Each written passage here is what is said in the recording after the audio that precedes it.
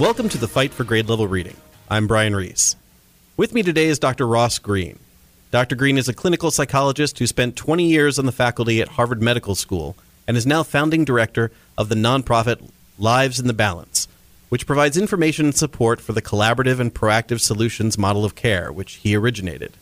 He's also the author of several books, including his latest, Raising Human Beings, Creating a Collaborative Partnership with Your Child. We're very lucky to have Dr. Greene here in the studio today, thanks to Sarasota's 40 Carrots Family Center, which brought him to the area for their annual community speaker event. Dr. Greene, thanks for coming by. Thank you for having me. Well, tell us a little bit about collaborative and proactive solutions as a model of care for parents and caregivers and teachers and pretty much everyone. Well, the first thing to say about collaborative and proactive solutions is that it is not the way we have typically done things when it comes to disciplining our children. For a long time, what we have been mostly focused on is their challenging behavior, and we've been trying to modify their behavior mostly by rewarding them and punishing them. And if that's how one of your listeners was raised, well, that's the way it had always been done. But what we learned along the way is that, number one, we're losing a lot of kids by treating them that way, because often when that way isn't working, what we do is ratchet it up even further, which in many instances actually causes us to lose them even more. But the biggest thing we learned along the way is that kids who have behavioral challenges are lacking skills. Lots and lots of skills. Sure. And rewarding and punishing them doesn't teach them the skills that they're lacking, nor does it solve the problems that are causing their behaviors that we've been so busy modifying for so long. So a lot of the things, this model calls into question a lot of the things we've been doing along the way, detentions and suspensions and paddlings in some places, sure, and hitting and timeouts. All of these very common interventions make less sense when you come to the recognition that these kids are lacking skills and have problems going on in their lives that they're having difficulty solving. In collaborative and proactive solutions, what you're doing is you are actually collaborating with the kid on solving those problems. It's not adults telling kids what the solution is. It's not adults telling the kid what to do. Once again, these are the things we've always done. And what we've always done, we've been a little biased because it felt like what we've always done has been working, at least with a meaningful percentage of kids, right? First of all, I'd probably be the first to call into question how well it was working even with well-behaved kids. Sure. But it has definitely not been working with kids with behavioral challenges.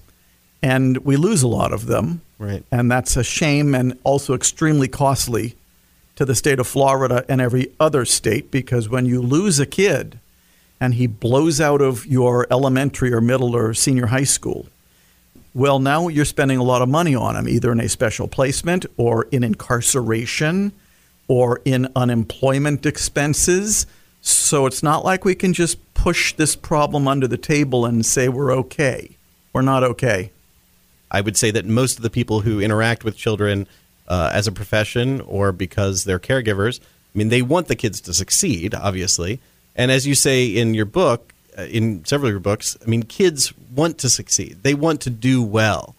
And so it seems like the CPS approach is, instead of treating the symptoms, which you do with reward and retribution, you're really treating the source of the issue. That's exactly right. In our model, in this model, we refer to behavior as the signal or the fever. Right. What behavior mostly is simply the way the kid is communicating that there is an expectation he's having difficulty meeting.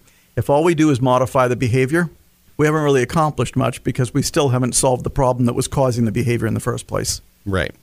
How do you address that original issue, that expectation issue that the kids don't have the skills to reach? The first thing you do, this is what I'm telling everybody, parents and teachers, you got to make a list of every expectation the kid is having difficulty reliably meeting.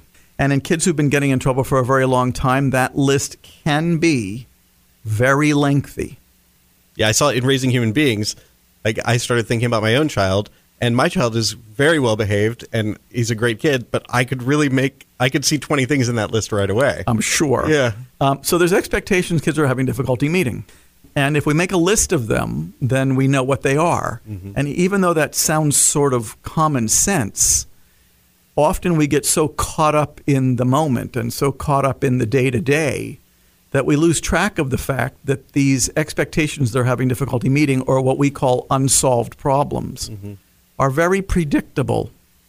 And so what so often happens is we deal with it when it comes up in the heat of the moment, reactively, right? It doesn't get solved in the heat of the moment reactively, because what we're mostly dealing with in the heat of the moment is the behavior anyways, just the signal, and the problem persists. And there are many kids who've been, it's sad when you think about it, but I've worked with many kids in high school and middle and junior high school who've been struggling with the same unsolved problems for like 5 or 10 years. And because people were so focused on their behavior, the problems never got solved. That's the recipe for losing a kid. Yeah. Once you've identified these unsolved problems, what are the next steps? There's 3 steps that are involved in solving a problem collaboratively and proactively.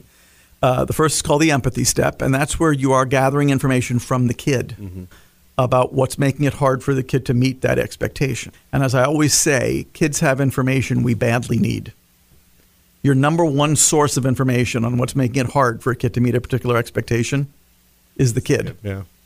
The problem with that, of course, is that number one, many people haven't made their list, so they're dealing with all of this stuff in the heat of the moment. Number two, they haven't prioritized, so they're busy working on everything at once in the heat of the moment when it pops up, right? The word proactive is really crucial here. Right. But there's various strategies that can be used, because adults frequently don't know exactly how to get that information out of a kid. Lots of strategies that can be used that are in Raising Human Beings and The Explosive Child that help adults know, here's how you gather information from a kid. That's step number one. We got to figure out what's making it hard for the kid to meet that expectation. There's another problem with that, and that is that we adults frequently think that we don't really need to know what's getting in the kid's way. We will just punish him until he does it. Right. Or reward him until he does it, or push him until he does it. All part of the recipe for losing a kid. Second step is called the Define Adult Concern step. That's where the adult is entering their concern into consideration. Adult concerns usually fall into one or both of 2 categories. How the unsolved problem is affecting the kid, how the unsolved problem is affecting other people. It's hard to believe, but the universe of adult concerns about kids fall into just one or both of 2 categories. Crazy. Covers a lot of territory, though. Tons of territory. And then the third step is the invitation, and this is where adult and kid are collaborating on a solution. Right. But the thing you got to be sure of with the solution is that it's got to meet 2 criteria. It's got to be realistic. We adults are famous for signing off on solutions we already know the kid can't do. Kids are actually fairly famous for proposing solutions they already know they can't do if they'd have thought about it a little bit. But the mutually satisfactory part is even more important. And that is that the solution has to address the concerns of both parties. Got to get this line in because it's one of my favorites. If the solution is not realistic and mutually satisfactory, I promise you this problem is still not solved. Yeah. And that's been borne out not only by my work with thousands of behaviorally challenging kids, but also by world history. Sure. I think a lot of people enter into any negotiation with the idea of winning the negotiation. Correct. And this is not one of those that you want to win. This is one of those where everyone needs to benefit. Well, something about that winning part. Winning is fine as long as what we're doing is win-win. The problem is that often we are so caught up in winning that it ends up that we're shooting for win-lose. Right. And those are not solutions that last. Yeah. So that's plan B. That's called plan B. Yeah. And plan A is definitely not always one you want to choose, and plan C is not one you want to choose, but plan A is the unilateral decision. Correct. Plan A is when the adult is deciding what the solution is and imposing it on the kid. And here's what I usually say about plan A. Number one, for most of human evolution, it's been very popular. But number two, plan A is about power, and power causes conflict. Right. And plan B is about collaboration, and collaboration brings people together. I think we are starting, well, we've been seeing it for a very long time. I think we are starting to see the limits of power, not only in parenting, but also in terms of how we interact with each other as peoples and as countries. Right. We better figure out how to do things without power. Power causes conflict. It does. And I mean, it's one of the things that employers honestly cite more than anything else when they're looking at what they want employees trained to do before they come to them, and that is collaboration. Plan C, though, is I can see Plan C actually coming into play sometimes, more perhaps than you want the unilateral Plan A, and that's changing the expectation. Yeah, you're not really using Plan A very much when you're using this model. Right. Your problem-solving methodology in this model is Plan B. Right. We save Plan A for surprising, emergent scenarios involving safety. Right. But Plan C, are you actually using quite a bit?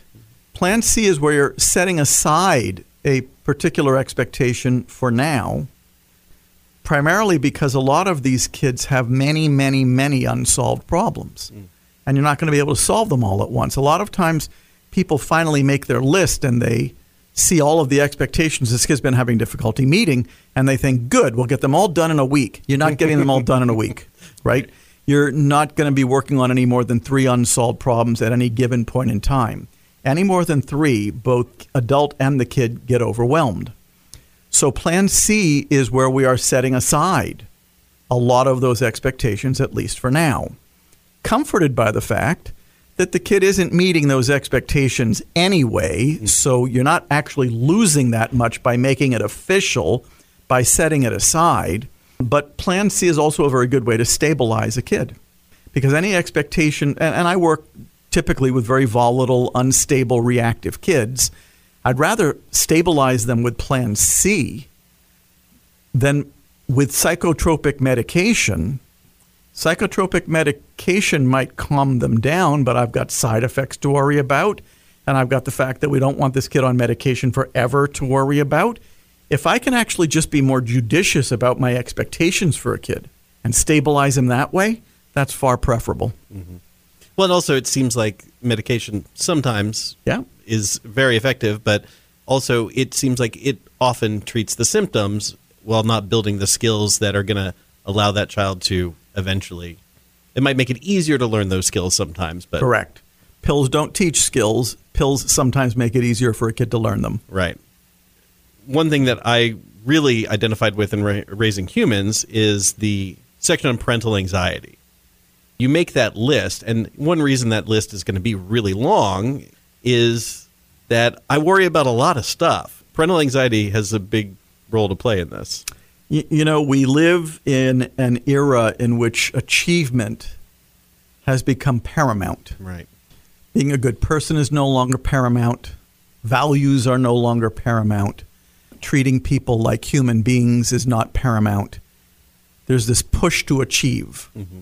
And then, of course, we have lots of people in our society who feel like there's a ceiling on what they can achieve, and they're mad about that, right? So there's a lot of mess these days in society around achievement, and a great deal of parental angst is about worrying that you're going to hold your kid back in some way. You're not going to give him every possible opportunity that might be available to him. You're going to blow it, right? We got to chill a little bit, right? We've got to chill. We've got to make sure that our expectations for each individual child are specific to that specific child's capacities and skills. Mm-hmm. Doesn't mean they can't learn new skills, but it also doesn't mean that further down the road they're not going to be able to learn them. I'm often asked, why are there more challenging kids these days than there have ever been? Because we put more pressure on kids these days than we have at any other point in human evolution. They've got to achieve, right? And truth is, there are some kids who are slow starters. They kick in later, right? There are some kids who are hitting the ground running. There are some kids who are going to need our help along the way.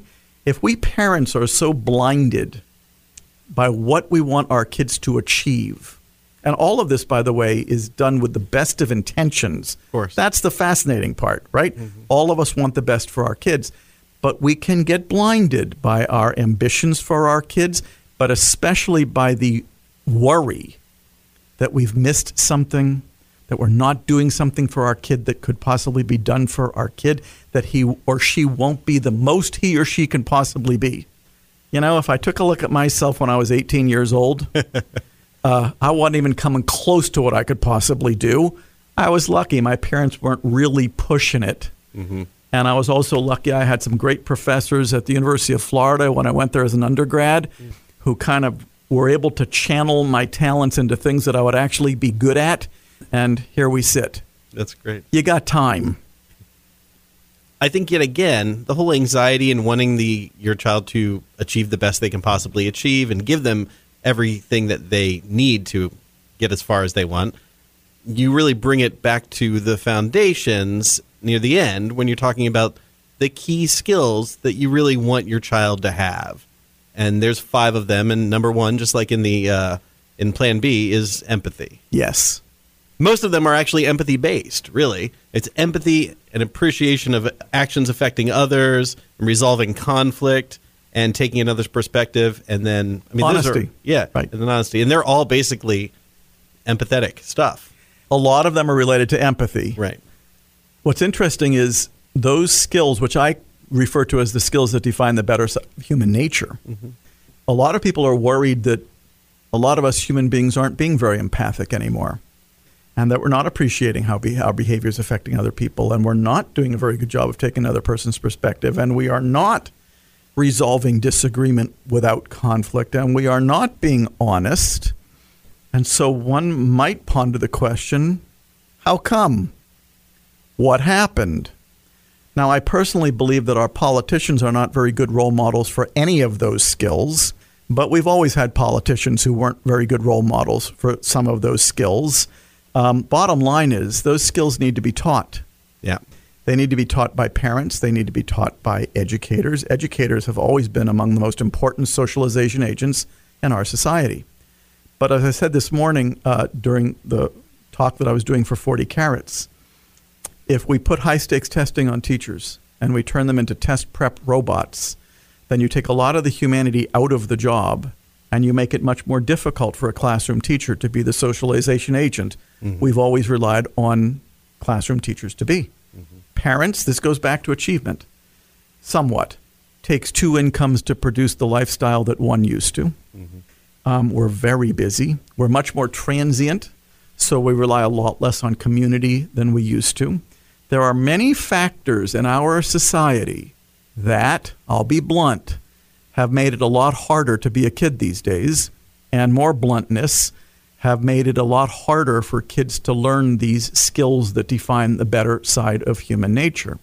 So we have to ask ourselves, if all we're focused on in our schools is academics, what have we really accomplished? Yeah. Well, and it's a perfect segue, because we've talked a lot about what parents can do and to use this model. Tell me a little bit about how it's working in schools and a little bit about what Lives in the Balance does to kind of help promote this model. Well, Lives in the Balance, for those who have never heard of it, is the name of the nonprofit that I created.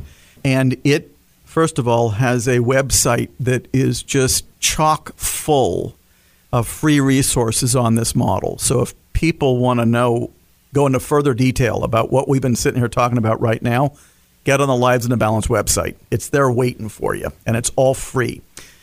But what Lives in the Balance helps educators in schools do is recognize that their disciplinary programs are often obsolete. As I always say, detentions don't solve any problems or teach any skills. Suspensions don't solve any problems or teach any skills. Expulsion doesn't. Paddling doesn't. Restraint and seclusion, which is in the news a fair amount these days in our schools. Restraint meaning pinning a kid to the ground. Seclusion meaning throwing the kid in a padded room. None of these interventions solve any problems or teach any skills.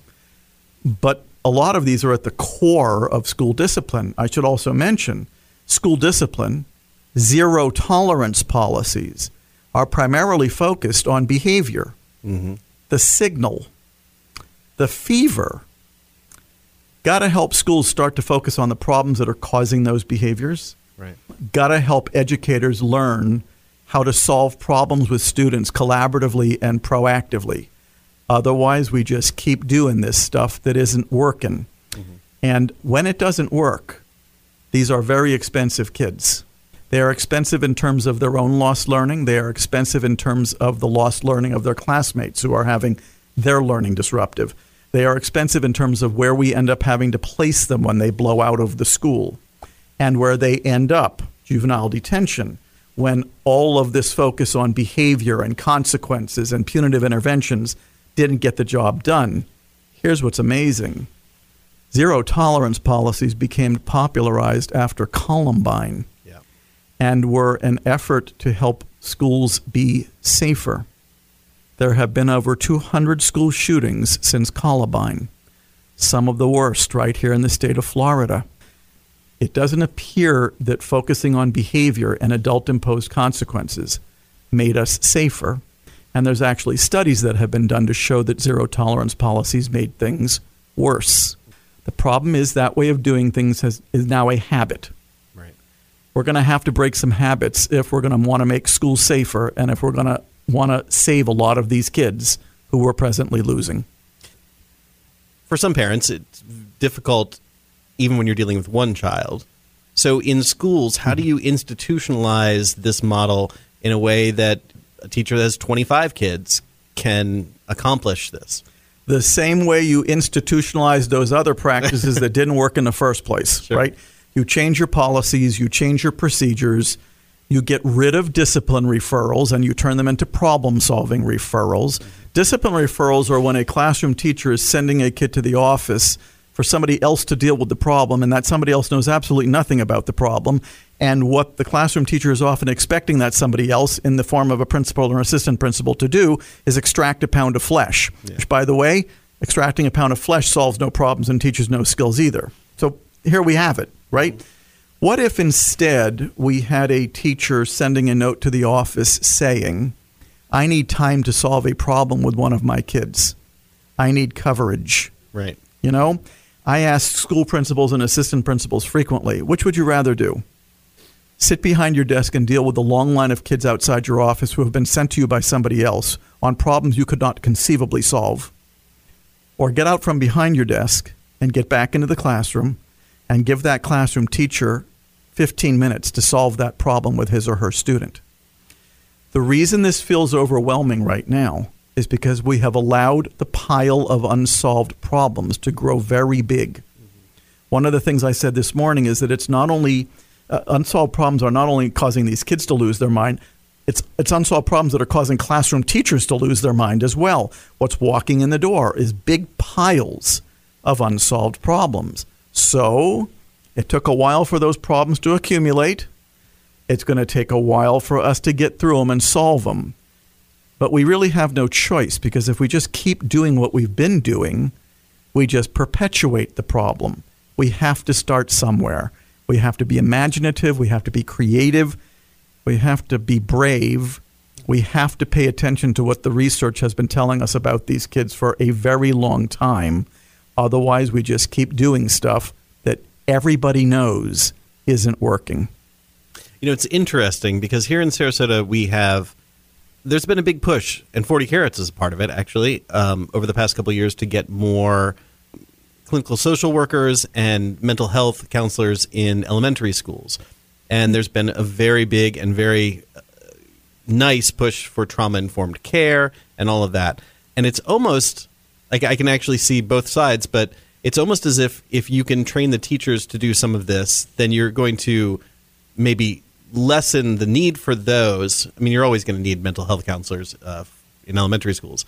But also, instead of sending them away to somebody else, if the teacher can do some of the work themselves for the simpler cases, then it also strengthens that relationship between the student and the teacher instead of sending them out to another person to deal with.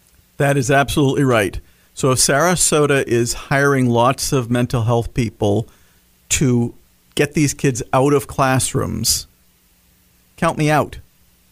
I think there are going to be kids who need to get help outside of a classroom. Sure. But I think that the relationship between the classroom teacher and the student is paramount. Mm-hmm. And it's not just the easy ones. It's not just the easy ones that classroom teachers can be solving. Mm-hmm. Let's not sell classroom teachers short. Okay. I always say, right? Sure. Let's not sell them short. We're only talking about 3 steps here. What we're basically talking about is helping people learn how to do those 3 steps. The biggest obstacle that we're going to run into, and this is what we always hear, is I'm not a mental health professional. Mm-hmm. Well, you know what? Given what's walking in schools these days, you kind of are. Mm-hmm. That may not be your training, but you kind of are. And the second thing is going to be time.